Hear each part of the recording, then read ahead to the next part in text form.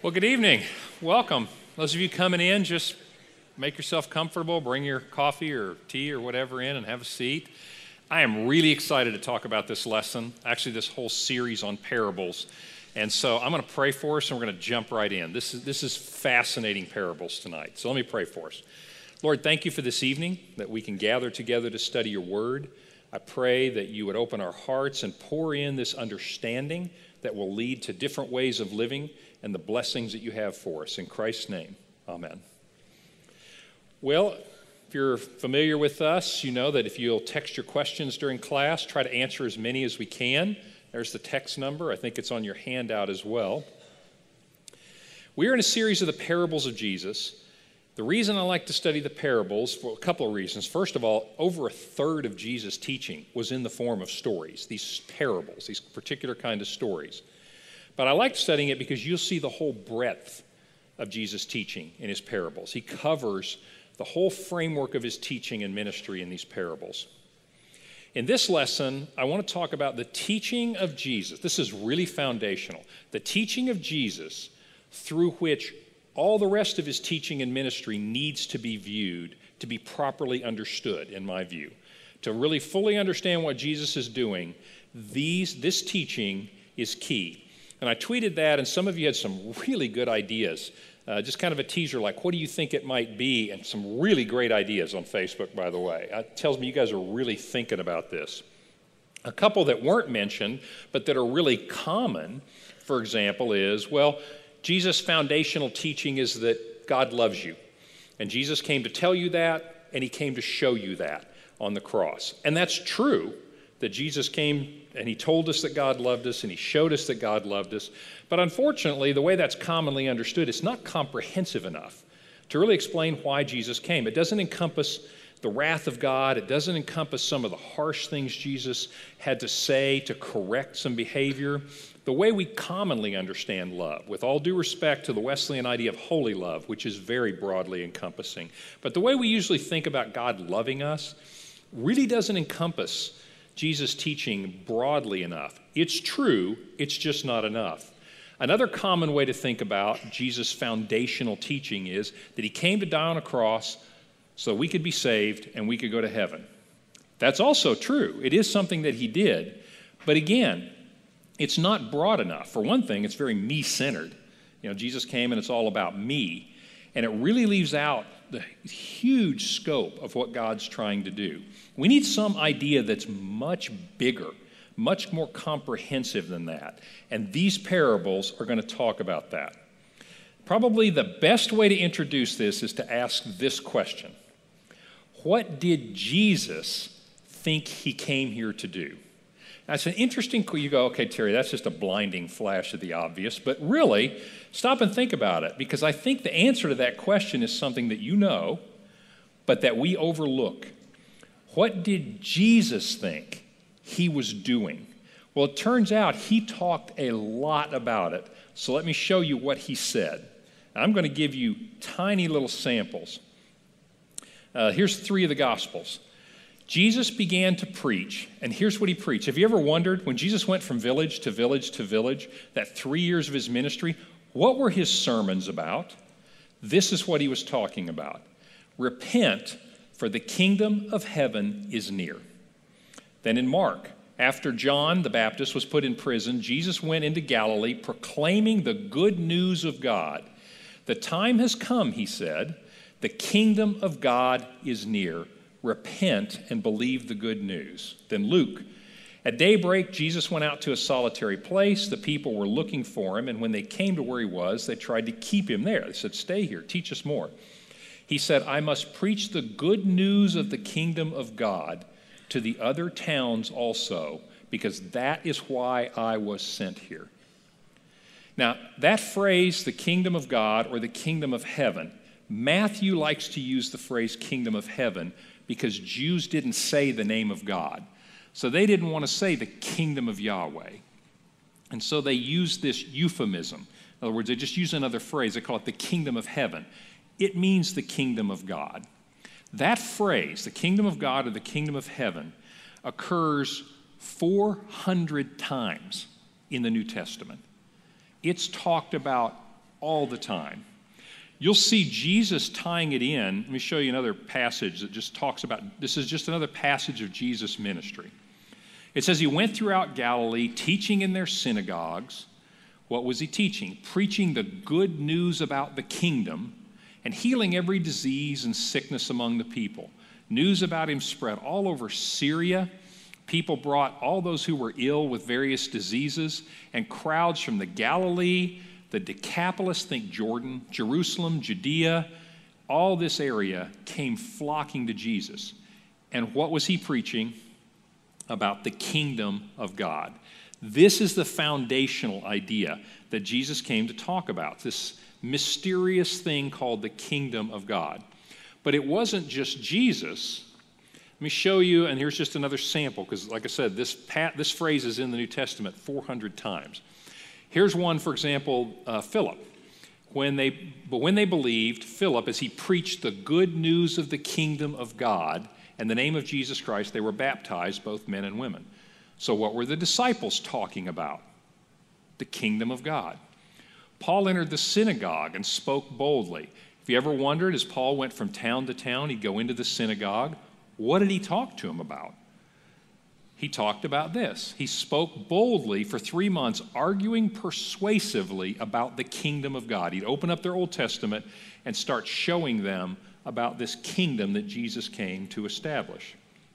Very last thing in Acts is Paul imprisoned in Rome, and it leaves it this way. For 2 whole years, Paul stayed there in his own rented house. He's a prisoner, but he's able to interact. He welcomed everyone who came to see him. And boldly and without hindrance, he preached the kingdom of God and taught about the Lord Jesus Christ. So what Jesus came to do was to, and here's the basic idea, he came to establish the kingdom. This idea, and we're going to flesh out what did he mean by that? What is this kingdom? This idea is what Jesus came preaching. This was his message. It was really brilliant in this sense.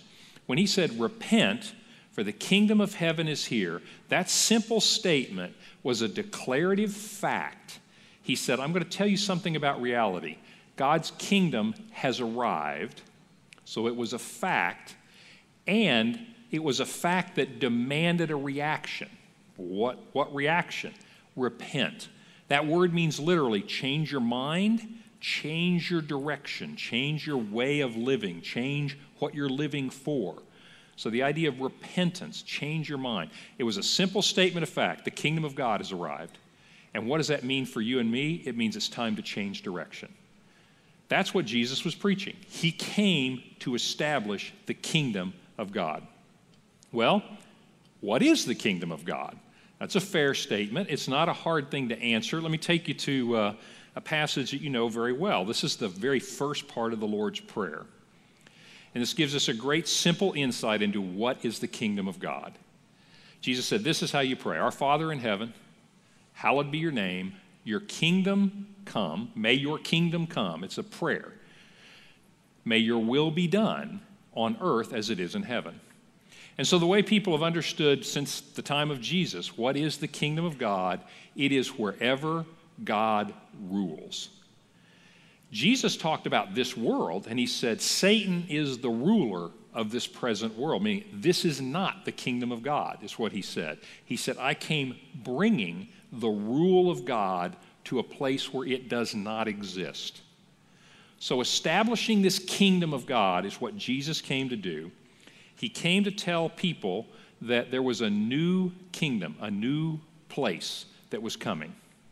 Well, just like if you were going to travel to another country, another kingdom, we call them nations. And feel free to call it the nation of God if you want to, but we call it another nation. If you were going to go overseas to another nation, you would want to know some things about it because you would know that it's going to be different. I mean, do they drive on the right side of the road or not? Do they speak this language? Do they have any customs that I need to know about? Are there any things I might do that would get me in trouble? Is there anything I need to do when I go to this country? Well, that's kind of the same with the kingdom of God. And so what Jesus came to do was, number one, to establish this kingdom. That's what the cross is about. That's what the redemptive story of God is about establishing this kingdom.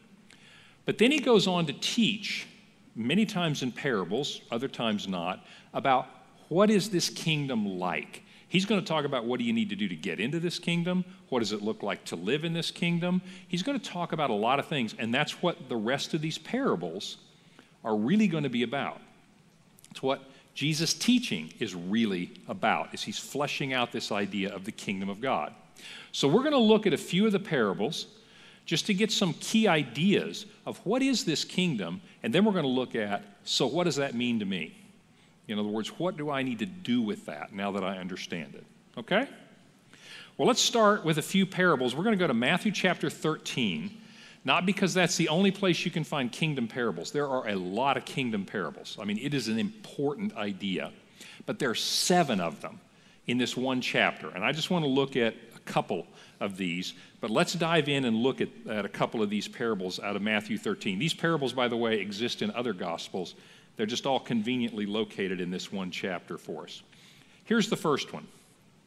Matthew 13:31. Jesus told them another parable. This is in a string of parables about the kingdom. The kingdom of heaven is like a mustard seed, which a man took and planted in the field. Though it is the smallest of all of your seeds, yet when it grows, it is the largest of the garden plants and becomes as big as a tree, so that the birds of the air come and perch in its branches. Well, first of all, that's a really graphic image. In fact, I put a picture there. Those on the right, those are mustard plants, and they're all over the place in Israel. And when you just walk up to these mustard plants, which we did, and here's a shameless plug. We are going back to Israel in February, and if you go, you can taste these. You'll see what this tastes like, all right? That may not be enough to get you there, but the rest of the trip's worth it too. Seriously, that is a mustard seed, and that's a great little picture because you open these little pods, and there are 4 or 5 in there, and you put them in the palm of your hand, and they are really tiny, little tiny seeds. And you just pop them in your mouth and chew them, and surprise, tastes like mustard, right? I mean, they really do. But they're all over the place. And so Jesus is using a really graphic example. He said, I'm going to tell you what the kingdom of heaven's like, because it's hard to explain this, apparently, by just a simple statement. So he uses these stories. He says, you know how small a mustard seed is? And they go, yeah. He said, and you know how big the plant gets? Yeah. He said, kingdom of heaven's like that. Well, what's he saying? Clearly, he's saying that the kingdom of God is growing in the world, and it's going to be very big, like a mustard plant, but it's going to come from a very small beginning. He uses this analogy about faith later, but right now he's saying, this is what the kingdom of God's like. It starts really small, very humble beginnings, and it gets very big in the world. So it's talking about the growth of the kingdom in the world. That's kind of significant, because if you think about Jesus coming to usher in the kingdom, he's kind of like a mustard seed in this sense. Very unimportant, very small. I mean, stop and think about this.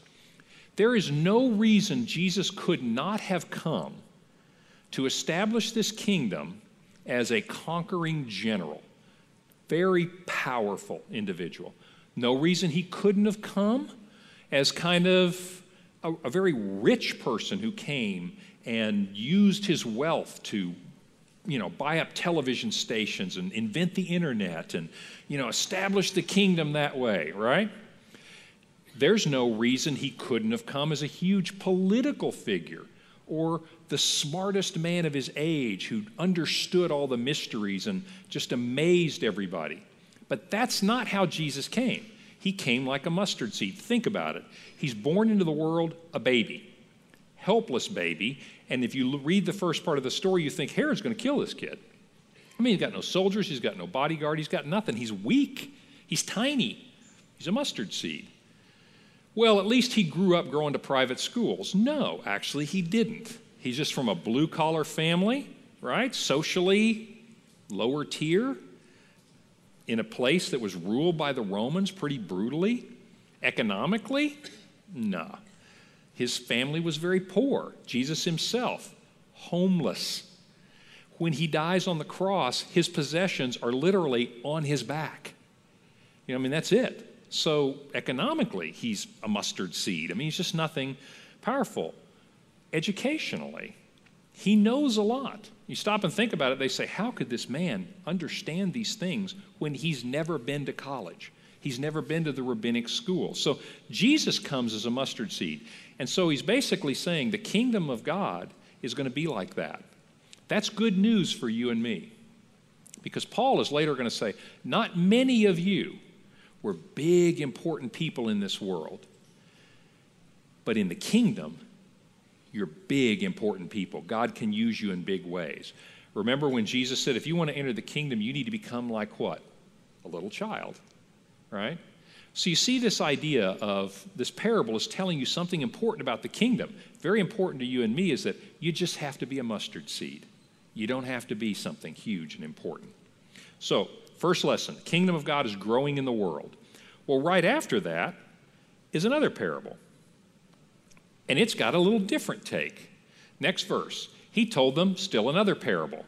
The kingdom of heaven is like yeast that a woman took and mixed into a large amount of flour until it worked all the way through the dough.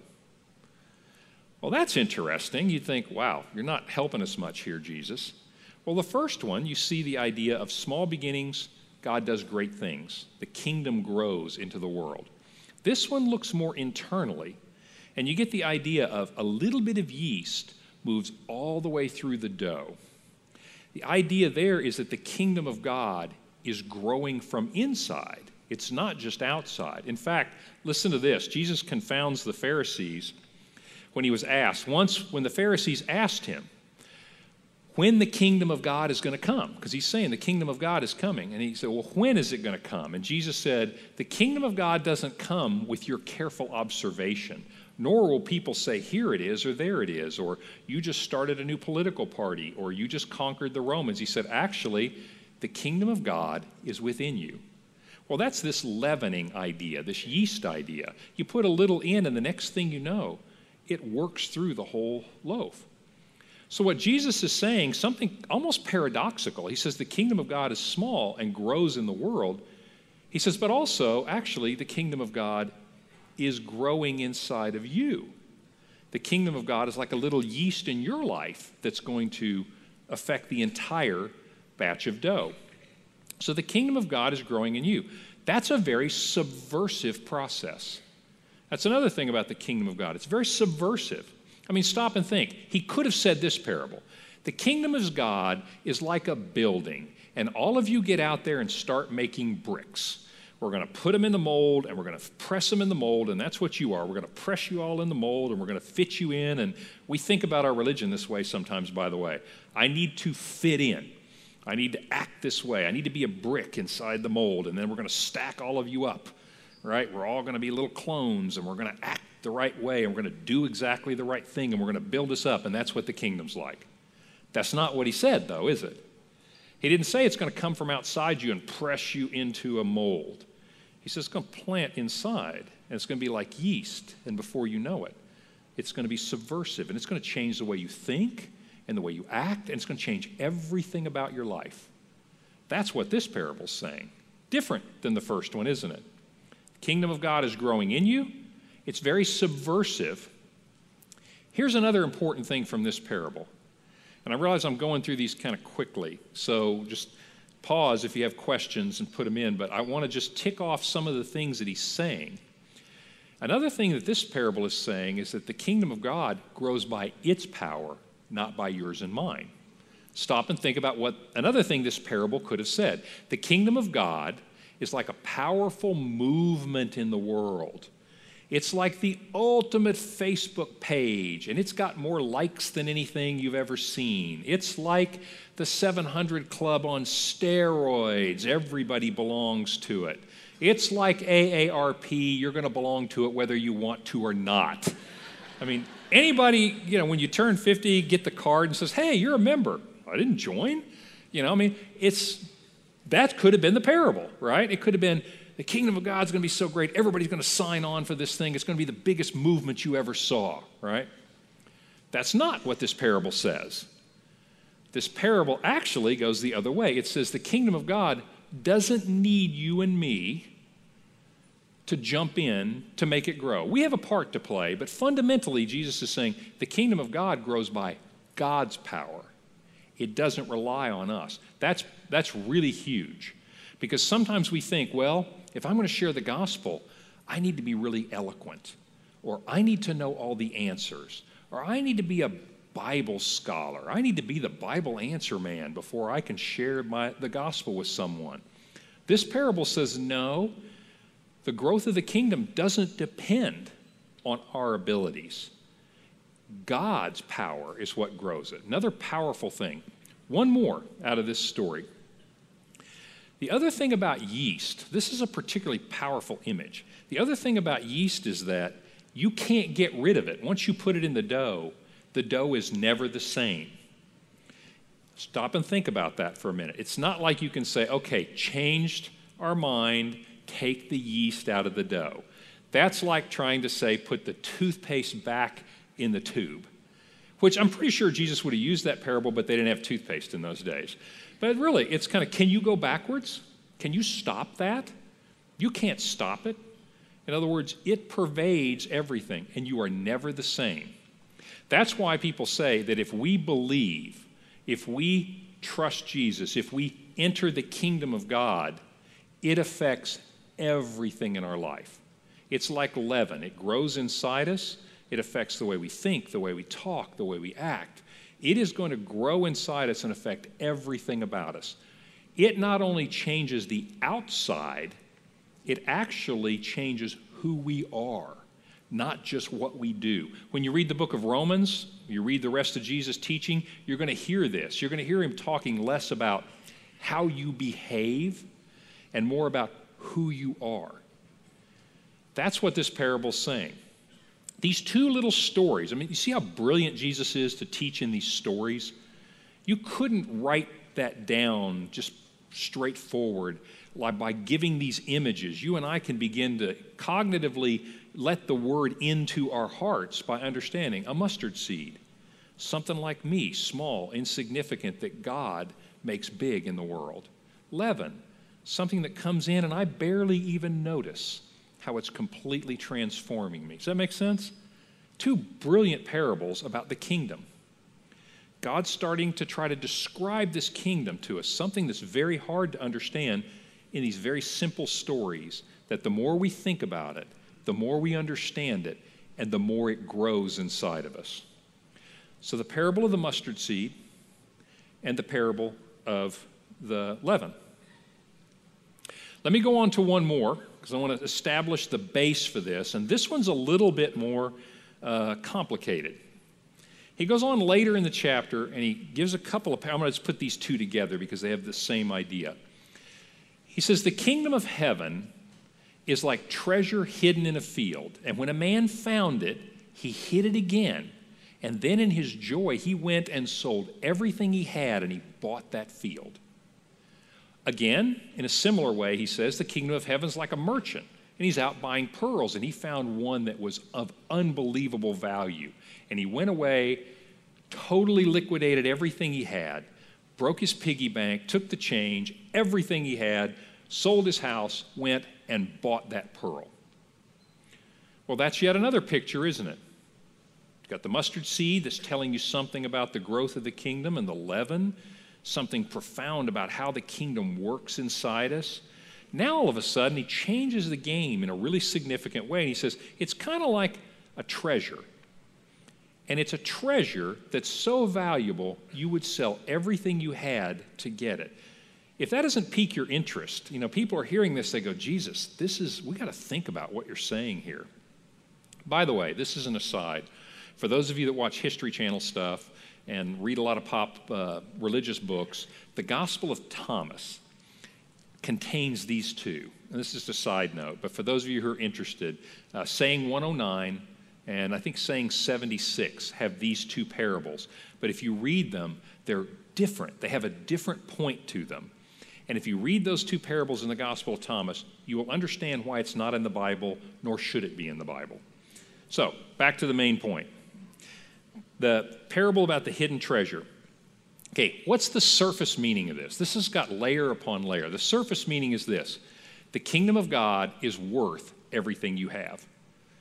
So Jesus is saying, giving these interesting little hints. He said, the kingdom of God is going to grow like crazy. It's going to use little things to do it. The kingdom of God is going to be inside you, and it's going to infect everything like leaven. It's going to make you great. It's going to take, think about this, the idea of leaven. Anybody ever had just a plain old white saltine cracker without the salt? Yeah, it's bland, bland, bland. Now I want you to envision French croissant with butter on it. I mean, it's just really, yeah, I'm getting hungry too, but think about that for a minute. That's what Jesus is saying.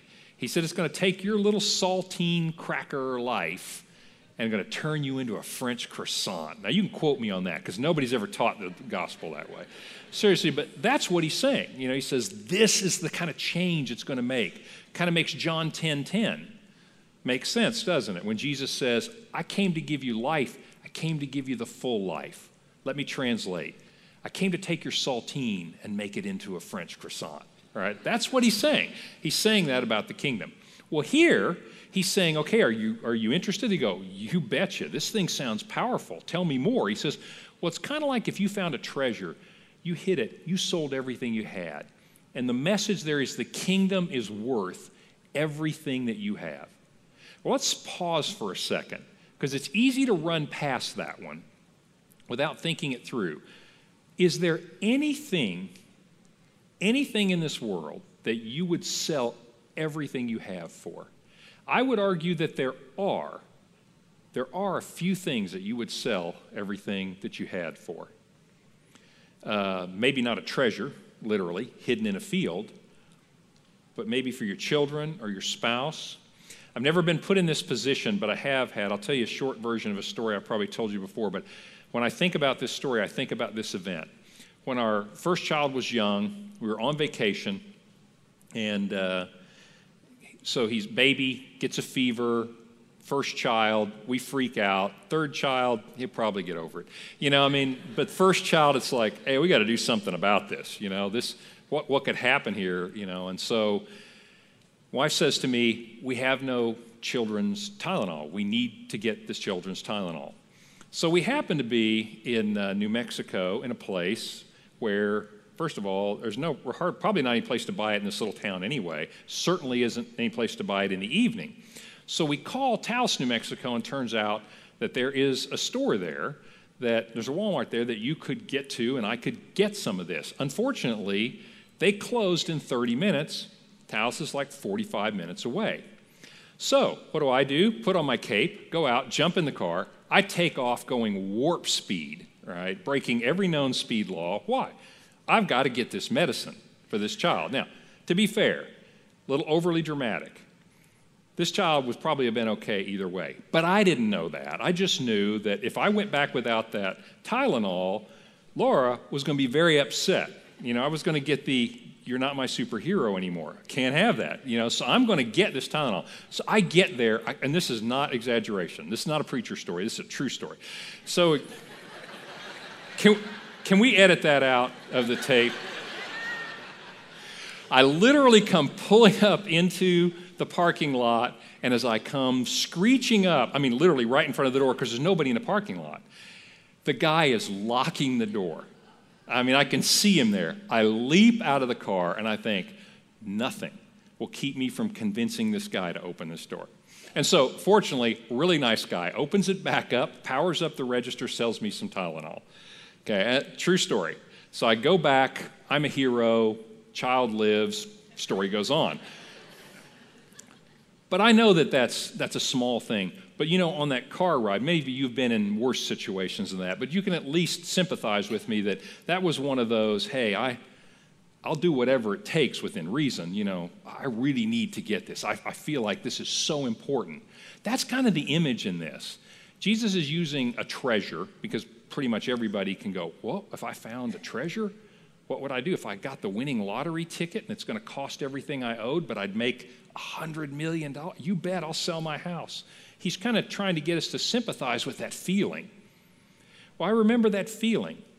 And so this, on the surface, what this parable is about is the kingdom is like that. It's something that is so powerful, so important to you, you would literally sell everything you had to get it. Well, hold that thought about selling everything you had, because Jesus is going to talk about that a little more. But I want to pause for just a second. This parable brings up something that Jesus does a lot, and that is he's going to present the kingdom in a way that causes cognitive dissonance. And all I mean by that is he's going to say some things about the kingdom that sound like a paradox. You saw that a little bit. Mustard seed, tiny little seed, great big plant. That seems unlikely, doesn't it?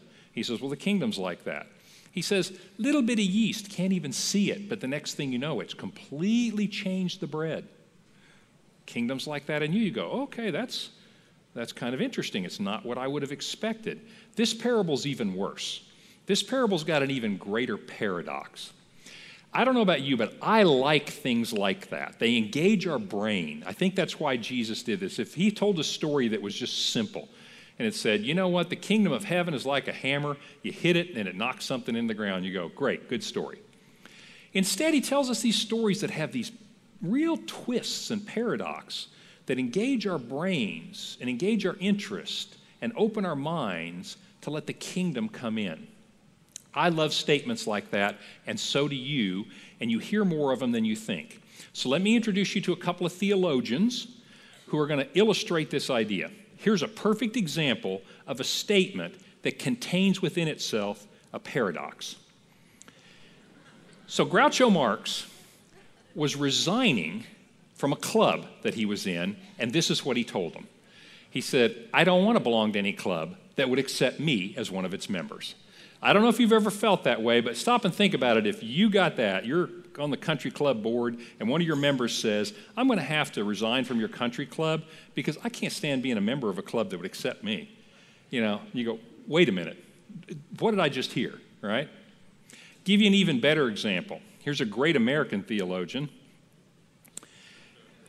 Yogi Berra popped these out all the time. I mean, everything this guy says is an inherent paradox, right? You got to be very careful if you don't know where you're going, because you might not get there. You just kind of step back, you scratch your head and go, let me get back to you in about a week after I think that through. I don't even understand what that means.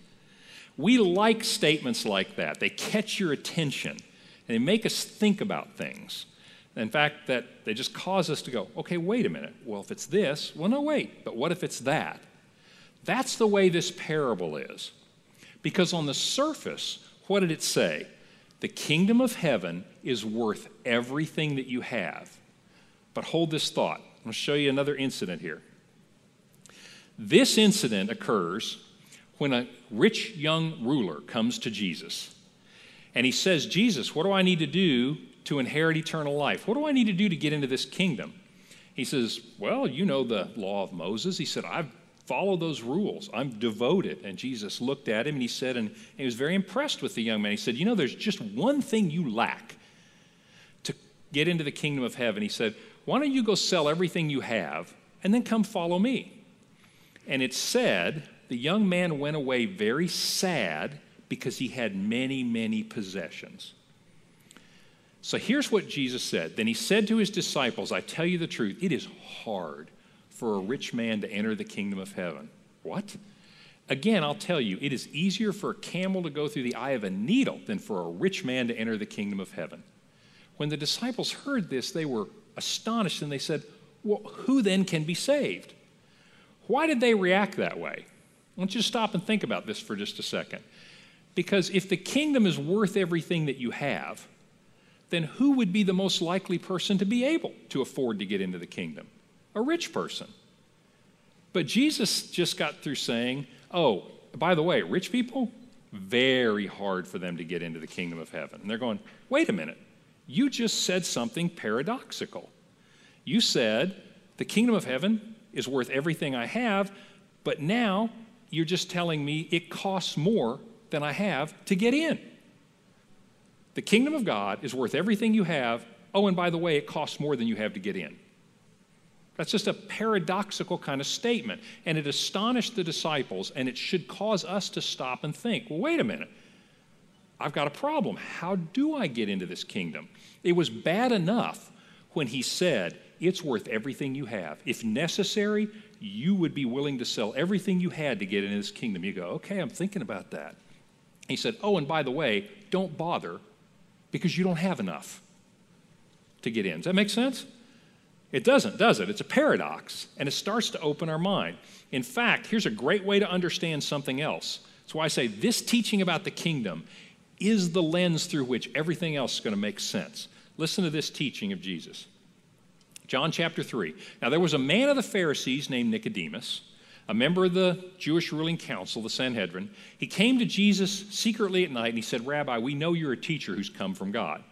And Jesus was like, you do not understand what's going on here. I'm not a teacher that came from God. I came to establish a kingdom. Fair enough. He said, because no one could perform the miraculous signs that you're doing. And Jesus is like, I didn't come here just to do miracles. That's all part of the kingdom thing. But he said, we know that you're with God. And Jesus said, I tell you the truth.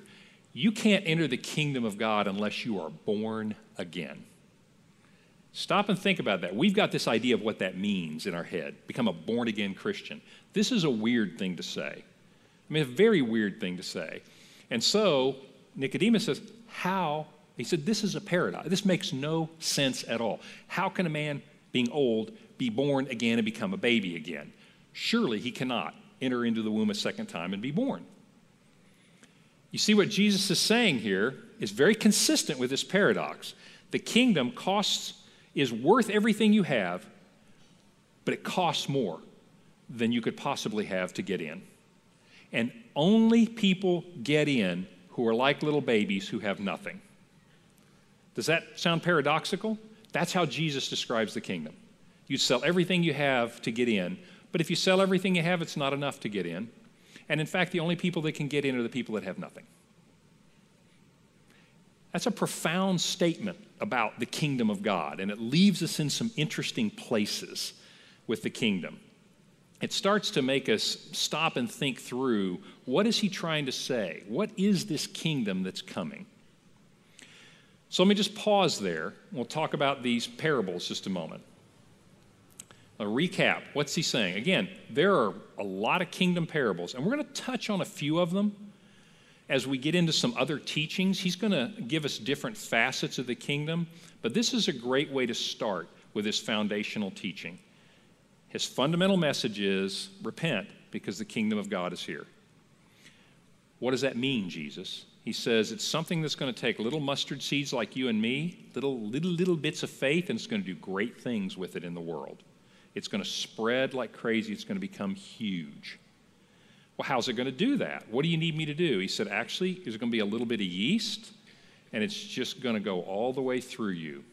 And it's going to do it by God's power, not ours. And it's going to do it person by person throughout the world. And it's going to grow in a completely different way.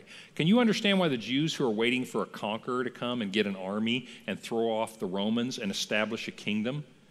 I mean, a physical nation that's going to take over the earth. Do you understand how puzzling these things are to them? The disciples, remember they were arguing with each other? Who's going to be the greatest in the kingdom? Who's going to be Secretary of State when Jesus takes over? You know, who's going to be Secretary of the Treasury, right? Peter's like, I'm a fisherman. I'll be the Secretary of Agriculture. You know, I mean, so they're arguing about this because they've got this vision. And here come these kingdom parables. And I'm going to argue that they're just as counterintuitive to us. Probably the best one for us is the last one we talked about, the treasure. We go, okay, what's it going to take? Do I have to tithe to get into the kingdom? Surely I don't have to sell everything I have. Jesus says, yeah, actually you do. Oh, but by the way, once you sell everything you have, it's not enough. Instead, he says, you need to become like a little child. You need to be born again. You need to have nothing to get into the kingdom. That has some profound implications for us in terms of what does that mean for us as we begin to live this out. What does the kingdom life look like? So let me move on and ask this question. How do you make sense of that for us? What does that mean for us? To them, you know what it meant to them? They were puzzled. They did not understand it. In fact, there are places in the scriptures where it talks about Jesus spoke to them in parables so that they would not understand. Well, that is not a problem. All right? They did not understand. Not right away. With the benefit of looking back, you get all these aha moments. That's what he meant about that. That's how that came to pass. That's how the kingdom got ushered in. And now we begin to see, day of Pentecost, 3,000 people hear this message and enter into the kingdom and become citizens in this new way of doing things. And the word takes root and begins to influence their lives. Then they begin to understand it. For us, we are children of two worlds, and we are always torn between the two worlds. So there are two lessons out of this. So I think, what does this mean for us? Two ideas. Number one, first of all, there's some very, very bad news here.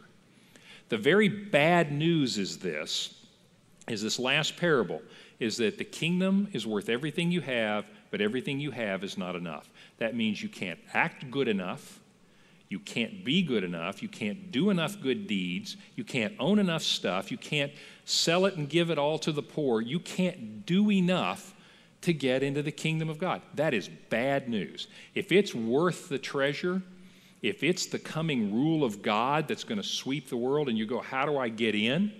The bad news is there is absolutely nothing that you can do to buy your way in. There's absolutely nothing you can do to earn your way in. That's the bad news. And here's the good news. Remember all those passages that Jesus was preaching the good news of the kingdom? That parable is not good news. But here is the good news. The good news is Jesus paid your price. Do you see what that means in this context? I don't think that means very much when we think about Jesus paid my price. I think it probably does. I'm exaggerating. It probably means something to us. But now you understand it in a different light. There's something I couldn't get. It's like in my little story. It's like I get to the Walmart, and I thought about this. As I pulled into that lot, and I'm racing up to the door, I thought, okay, I think I can convince this guy to open the door, whatever it takes. I had this little thought, did I bring my wallet? I mean, I literally had that thought. I thought, if I didn't bring my wallet, I might as well just not go home, because I do not know how I'm going to explain that to Laura. Yeah, I got there in time, forgot the wallet, hope our son survives. That does not work. Doesn't go over well. Well, that's kind of this thought, is like, here I am on the verge of something that I desperately need and want, and I can't get in. And then you get told, your price has been paid. It's like you're going to go to this performance, you're going to the Super Bowl, you can't afford the ticket, but you go to Will Call, there's a ticket with your name on it. That's what the kingdom of heaven's like. You have a ticket into the kingdom at Will Call. So you're going to go pick it up or not. That's kind of the gospel. That's the good news, right? The good news is Jesus paid the price. That's what the cross means.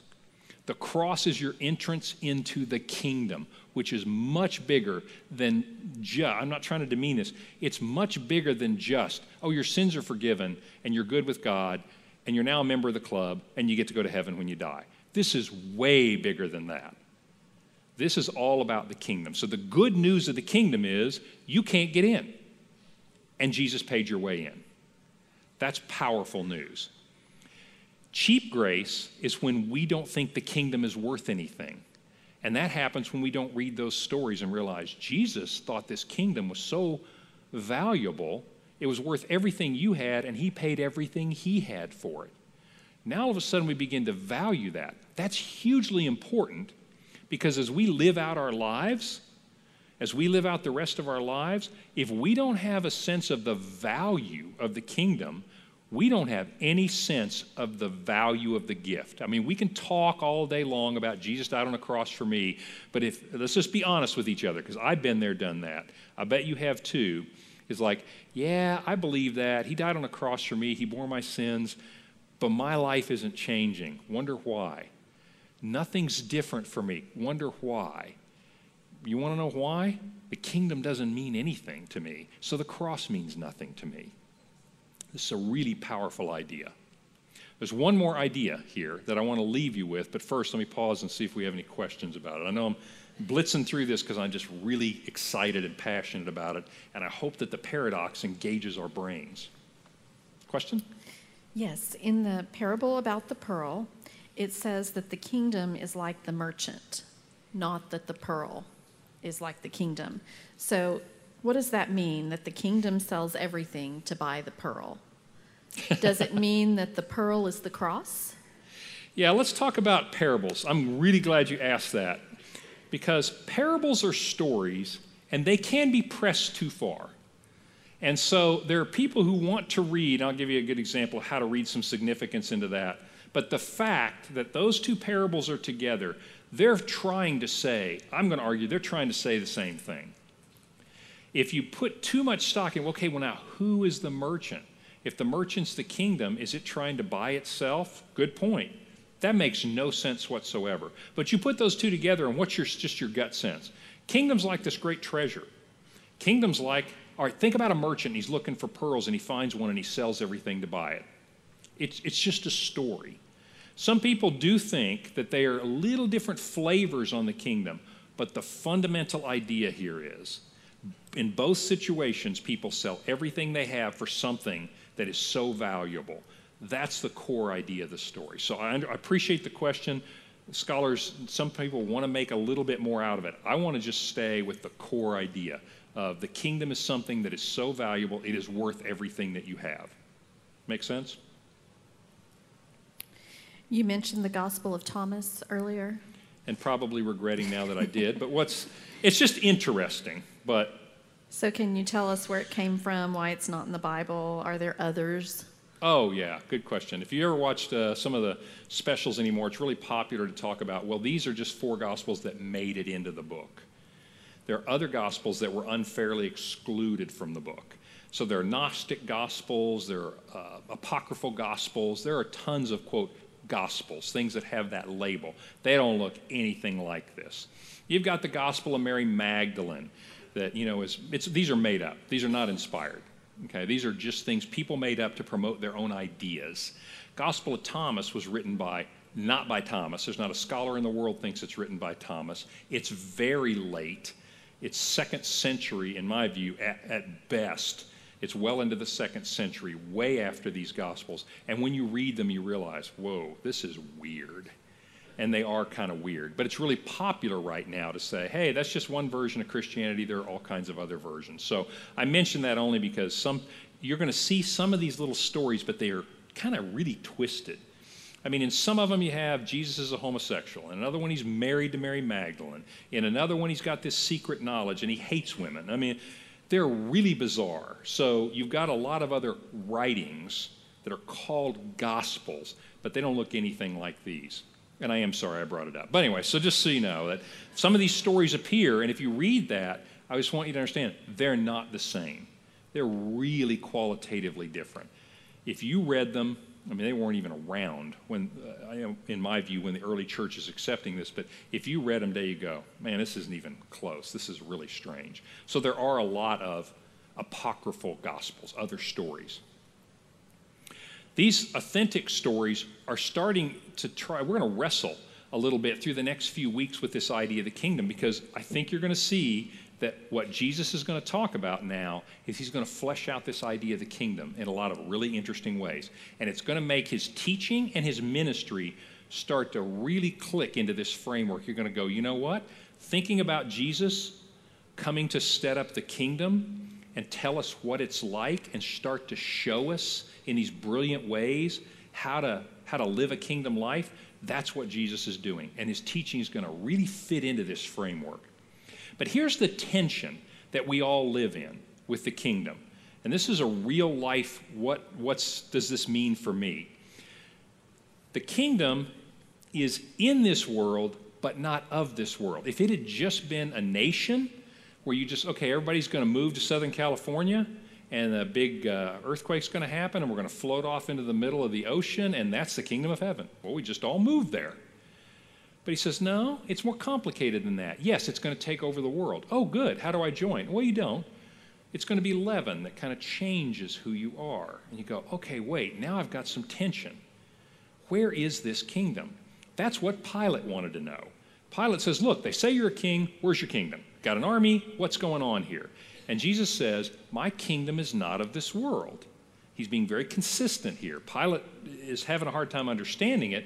He said, if my kingdom were of this world, my servants would fight to prevent my arrest, but you don't see any soldiers here, do you?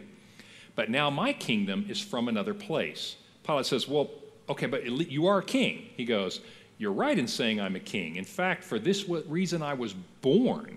I was born to bring this kingdom here, and this is why I came into the world, to testify to the truth. Everyone on the side of the truth listens to me. So what's Jesus saying? He says, yes, I'm a king, and I have a kingdom, and Pilate says, point to it, and he goes, my kingdom is in this world, but it's not of this world. And you see that teaching carried out as in the early Christians, when the disciples try to explain to them about the kingdom. Here's some things they say. James 1:27, and here's a great way to understand this, is in a kingdom context, not in a behavioral context. He says, religion that God our Father accepts as pure and faultless is this, to look after orphans and widows in their distress, and to keep oneself from being polluted by the world. It's an interesting thing to say. If you look at that in a behavioral sense, without a kingdom understanding, okay, I am responsible for keeping myself from acting in a worldly way. A kingdom way of understanding this doesn't look at it externally in a behavioral way. It looks at it more in a leaven, internal kind of way. That's how we need to be thinking about how do we interact with the world. James says you don't want to be polluted by the world. You don't want to take in the leaven of the world and let it in here, because the kingdom of God is growing in here. So he's really talking about this in a kingdom way, is we are in this world, interacting with it, but we can never be of this world. So the kingdom is a unique thing that brings us into tension, and I want us to get comfortable with that tension, because we need to understand that as long as the kingdom is in the world but not of the world, we will have a foot in both worlds. I don't mean that in a faith kind of way. I just mean that we're going to go walk about our lives in a world that isn't entirely ruled by God, and we are ruled by God. And James is drawing that distinction. Peter does it even better. He says, you are a chosen people, a royal priesthood. In other words, you're a new nation. You're citizens of a different nation. A holy nation, people who belong to God. In other words, where God rules, you're in the kingdom. You may declare the praises of him who called you out of darkness. Why would I declare his praises? Because the kingdom was worth everything I had, and it cost more than I had. And I got in because Jesus paid the way. So I will declare the praises of God, him who called you out of darkness into his wonderful light. Once you were not a people, but now you are the people of God. You're in the kingdom. Once you had not received mercy, mercy is picking up the ticket at will call. I mean, that's just grace is all that is, because I couldn't buy my way in. Dear friends, I urge you as aliens and strangers in the world, abstain from the sinful desires which war against your soul. And so there's this natural, very natural tension that we live with as Christians. The kingdom is growing within us, and we are growing it into the world, but it is very normal for us to feel a sense of warring, of tension. Remember, Ephesians talks about the idea of what's really going on. Our battle is not against flesh and blood as much as it seems. It says our battle is against the unseen forces in this world, the powers of evil in this world. So here we are in the kingdom fighting a battle, and we're going to feel this tension. I hope that resonates with you. As you go about your life, here's how that tension is going to manifest itself. Gosh, I'm not living up to the way I should live. I'm not being as patient with my wife as I should be. I'm not being as respectful of my husband as I lost my temper at work again. I'm just not behaving the way I should behave. I was unkind when I should have been kind. I wasn't forgiving when I should have forgiven. Christians have these kinds of thoughts. And it's a natural part of being in the world, but not of the world. And that's where the kingdom is changing us from the inside out. That's why these parables are so important, that we don't slip into thinking the kingdom is something that comes in and we have to fit into it. God says, my Holy Spirit, which Ephesians 1:13, when you believe I placed my Holy Spirit in you, is going to transform you. And you, believe it or not, you little mustard seed, you little inadequate mustard seed are going to grow like crazy in the world. I hope that that gives us two thoughts. Number one, you know what? Relax. When you and I feel that tension, when we feel that inadequacy, that's part of being in the world but not of the world. And we need to take heart What did Jesus say? You will have trouble in this world, but take heart. I have overcome the world. How did he overcome the world? Kingdom's here. Kingdom's leaven inside of you. Nothing you can do to stop that. Another passage of Scripture. I'm convinced that God is able to finish the good work he started in you. That doesn't say, I am convinced that you will eventually shape up and just be the good person that you're supposed to be. That you'll be all that you were meant to be. Wait, that's an Army, U.S. Army thing. But anyway, the Army will make you all that you're meant to be. But God is going to do this work inside us. Am I making any sense? I want you to think about this in a kingdom way. The tension is understandable because you are in a world not ruled by God, and you are ruled by God. And I want you to take heart in that. In the midst of all the, gee, I don't measure up, that's God's grace. That's being in the kingdom. He is going to transform us. Not going to be by our efforts. Because you know what? What did we say about the kingdom? Jesus said, all your money, all your good deeds aren't enough to get you in. Jesus was the only thing that got you in, and now you're there. So there's this tension, and I hope you can relate to that.